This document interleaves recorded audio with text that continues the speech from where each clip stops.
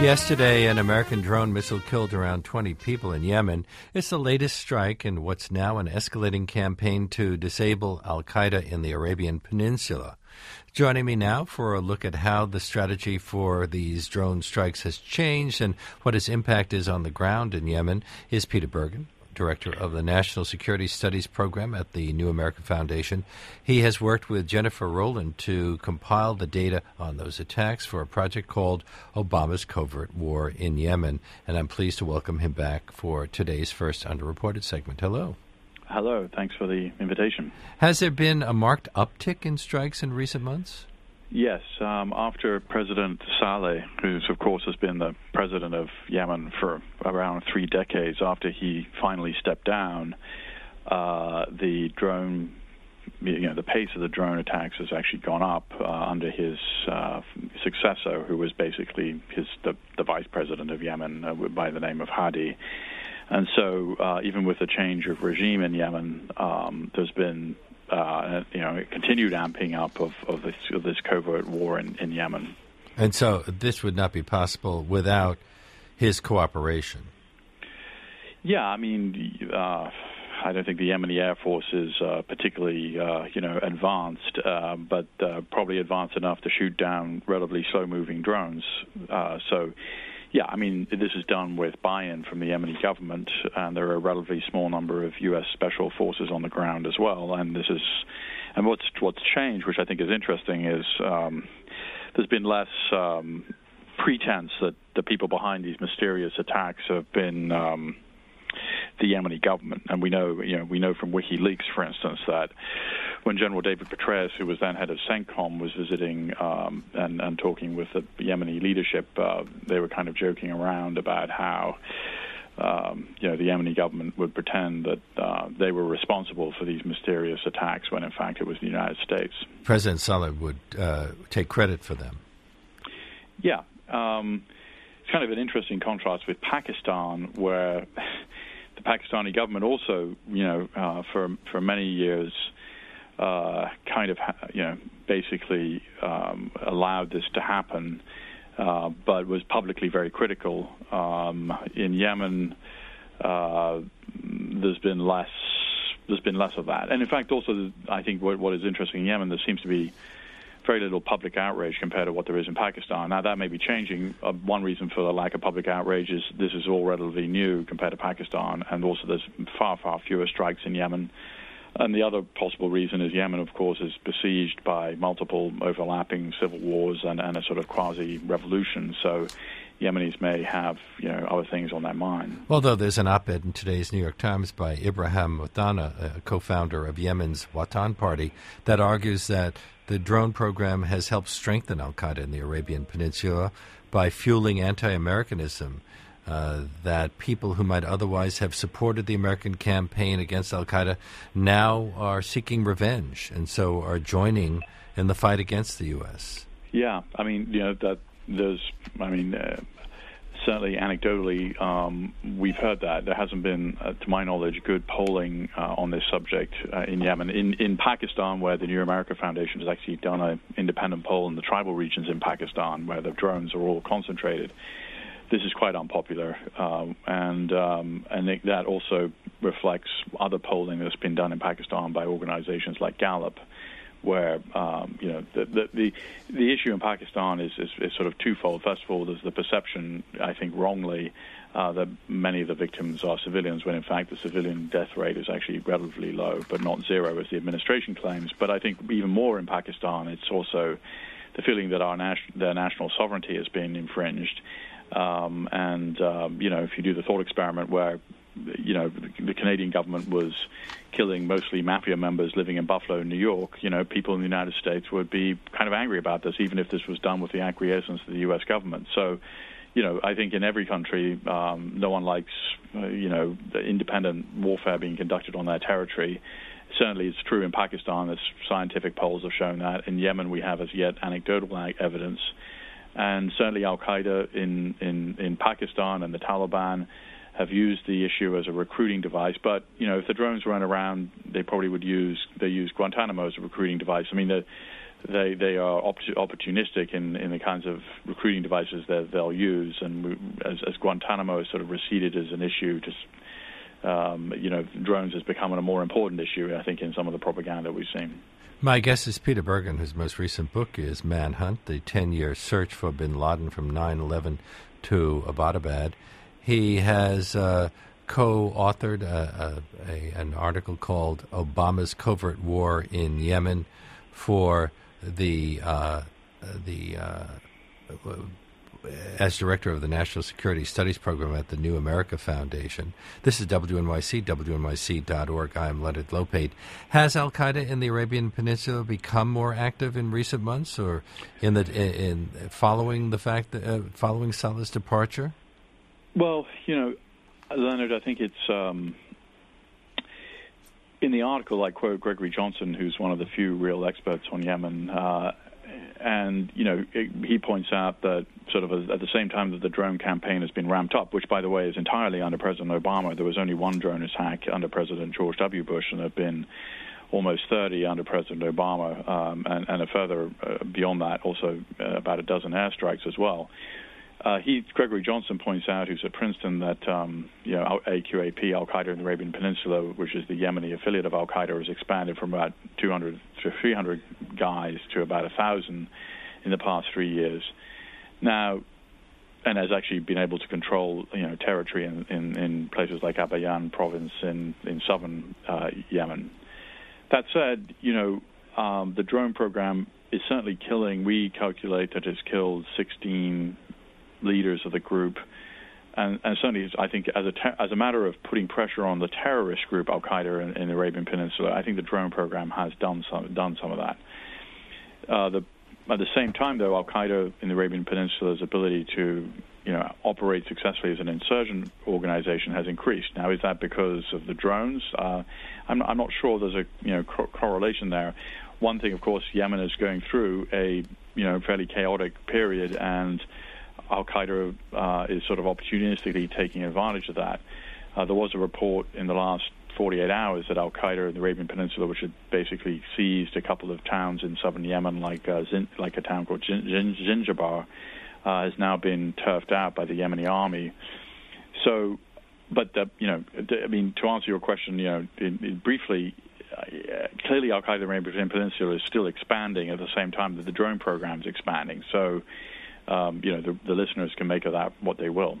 Well, how much do we actually know about Al-Qaeda in the Arabian Peninsula? Is there a direct connection between it and the original Al-Qaeda group that's probably now in Pakistan? Yeah, counterterrorism, people who sort of focus on the issue would say that Al-Qaeda in the Arabian Peninsula is more than just an affiliate of Al-Qaeda. It's really more of a branch.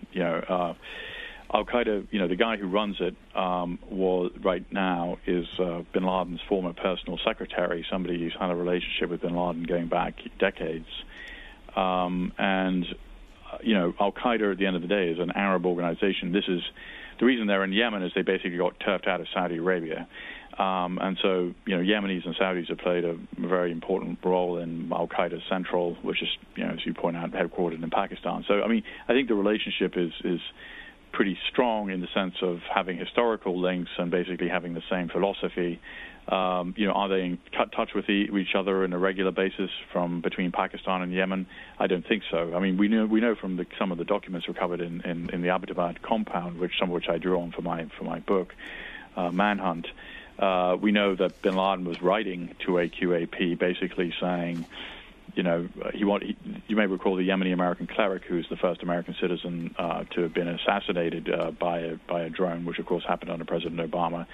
The New Mexico cleric, AQAP, was conscious of the fact that he was somebody who might raise the public profile of the group, and they were suggesting that he should become the leader, and bin Laden was pushing back and saying, no, I don't know this guy. I prefer to go with the people that I have a personal relationship with. So certainly there's been some back and forth. Certainly they share the same ideological goals, and then certainly the administration would say this is the Al-Qaeda affiliate that is the most dangerous one out there, because of course they tried to blow up Northwest Flight 253 over Detroit on Christmas Day 2009. They've put bombs disguised as printer cartridges on planes flying to the United States. and there was a recent plot which was sort of interrupted in May, where looked like they were creating a more sophisticated version of the underwear bomb that they put on Northwest Flight 253. But the common denominator of these plots is none of them have succeeded. So yes, they are sort of a threat, but they haven't really been able to really successfully carry out an attack on the United States or anything close. The drone strikes seem to be concentrated in the south of Yemen. Right. Is that kind of like the Waziristan of Yemen? Well, I mean, I've been to Yemen and traveled around. Yemen is the poorest country in the Arab world. It's got I think the median income is like $3,000 or $4,000. It's running out of water. It's running out of oil, the little oil it had. The population is incredibly heavily armed. I think there are 18 million. There's sort of one weapon. Each person has like 5 weapons if you average it out.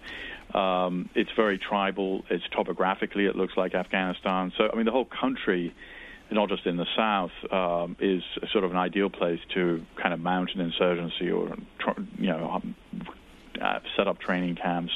And, if al-Qaeda were to reconstitute itself, the group would love to do it in Yemen. In fact, even before 9/11, bin Laden was sending emissaries to Yemen to sort of see if the situation in Afghanistan got worse for him, maybe he'd move to Yemen. Now, that didn't happen. But clearly Yemen, because of its topography and weak central government and the multiple kind of wars that are going on there, is a sort of place that al-Qaeda would like, would certainly like to establish itself. Now, the difference, of course, now, is that the Yemeni government is mounting a campaign against them with, and of course, the United States with these drone attacks, and also with a small number of American boots on the ground. And so they are, they're putting pressure on this group. Well, on Tuesday, the Yemeni government said that its army had driven militants with links to al-Qaeda from 2 strongholds in southern Yemen, cities, Jar and Zinjabar, that al-Qaeda and the Arabian Peninsula had been providing services for. They've been kind of running. Yeah. I mean, that's the interesting thing. I mean, that these, and also that have been doing that over the course of, quite a long time. And so that's what I was trying to get at, Leonard, when I was saying the drone strikes may be putting pressure on the sort of terrorist component of AQAP, but the insurgent component has been able to take cities and, administer justice and give rudimentary public services to people. So that it's the two things. Even though AQAP is under pressure from the drones, it has also been able to have some success on the ground in terms of expanding the territory controls. Obviously, this recent news that you mentioned, that they've been driven out of Jar and Zinjabar, indicates that the Yemeni government, has been able to push back on them. But these things change. I mean, the Yemeni government is a pretty central. It's a pretty weak instrument. And the country's been on the brink of civil war for a while now. I'm assuming that this is a reason that we have escalated the drone strikes, and that President Obama, according to the New York Times, has actually been personally signing off on each of these strikes. Yeah, I mean, if you look at when the drone strikes really started, they started directly after the unsuccessful attempt to bring down Northwest Flight 253 over Detroit on Christmas Day 2009. You may recall that President Obama, it was clearly even though it failed, it was something that was very politically costly for the Obama administration, even to have a near miss like that, and as a result of which, the drone program really began after that in Yemen. The people who advise President Obama on counterterrorism are very concerned about AQAP and its ability to. It has a very skilled bomb maker, a guy by the name of Asiri, who is building these very hard to detect bombs, which are, they do get past metal detectors, and they have done so routinely. And he continues to try and improve this, and he's still out there. So that's the impulse. I mean, no American president, whether he's a Republican or a Democrat, can sustain having an American jet blow up over the United States, which would be carried live on every TV network, and it would, the political costs of AQP getting a large-scale attack through are very large. Last month, in what was the worst terrorist attack in Yemen in years, a man dressed as a soldier detonated a suicide bomb near the presidential palace in Sana'a, killed dozens of people. Ansar al-Sharia claimed responsibility. They've been linked to AQAP. Are they another militant group? And do they enjoy any popular support among Yemenis? I think that's a little hard to disentangle. I think Al-Qaeda, we know this from bin Laden's, the documents in bin Laden's compound. Even bin Laden was conscious of the fact the Al-Qaeda brand was, basically had really suffered in the last several years, particularly because of its indiscriminate killings of Muslims in places like Iraq. And so Ansar al-Sharia may well be a front organization for AQAP, and if it isn't, they're obviously very closely linked ideologically. Ansar al-Sharia simply means the supporters of Sharia, the Islamic legal code, and they seem to have Taliban-like views. So they're either a front for Al-Qaeda, which understands that using the Al-Qaeda name isn't very smart and basically will turn people off, or they're ideologically extremely similar. Yesterday, a Pew Research survey found that approval of President Obama's policies around the world has fallen by 30% since he took office, and people in almost every country strongly disapproved of drone strikes. Does strong disapproval have much of an impact in this country? Because 62% of Americans approve the drone campaign. Well, I think you've answered your question, which is, I think in the United States, it's, people basically are in favor of the drone campaign. And what's interesting to me in particular is that President Obama has approval ratings similar to George W. Bush in the Muslim world now. And the reasons for that, I think, go quite a lot beyond the drone campaign in Pakistan and Yemen. I think it's a lot to do with, I think a lot of Muslims thought that there would be an Israeli-Palestinian kind of settlement pushed through by the Obama administration based on things he said at Cairo and other places, and nothing's happened. And I think that is one of the reasons we're seeing this quite low approval rating for President Obama in the Muslim world writ large. Now, hasn't the administration been classifying all military-age males killed near a strike as militants? Is it possible that civilian deaths might be higher than have been estimated? Well, they're certainly higher than the Obama administration estimates that the civilian death rate in places like Pakistan is zero. I don't think they've commented publicly on the civilian casualty rate in Yemen. According to our study, which is based on just looking at reliable news accounts in places like the Associated Press and CNN and an English language newspaper called the Yemen Post, we calculate the civilian casualty rate in Yemen is around 5%, which is very similar. Well, somewhere between 4% and 8%, depending on, and we calculate it's around a little over 5% in Pakistan. And I think it defies, kind of common sense and logic that there wouldn't be civilian casualties. After all, in Pakistan, somebody who's wearing shalwar kameez, the kind of national dress of Pakistan, and carrying an AK-47 in the tribal areas is, much. All civilians dress like that, and they all carry weapons. So, a drone. It is a fact that the civilian casualty rate has dropped fairly precipitously over time in Pakistan because the drones are, they can linger on targets for much longer. There's a they are able to discriminate, but they can't discriminate. We execute people in this country, quite routinely, who turn out later to be innocent. So that's with after a very lengthy judicial process and appeals and all that kind of thing. So it just defies common sense that the casualty rate, the civilian casualty rate, would be zero as the administration claims. Peter Bergen is director of the National Security Studies Program at the New America Foundation. He's worked with Jennifer Rowland to compile the data on the attacks we've been discussing for a project called Obama's Covert War in Yemen. And you will find links to that project by going to our show page at wnyc.org. You can also read his most recent book, which is called Manhunt, the 10-year search for bin Laden from 9/11 to Abbottabad. Thank you so much for being with us again. Well, thank you, Leonard, for having me on. Thank you.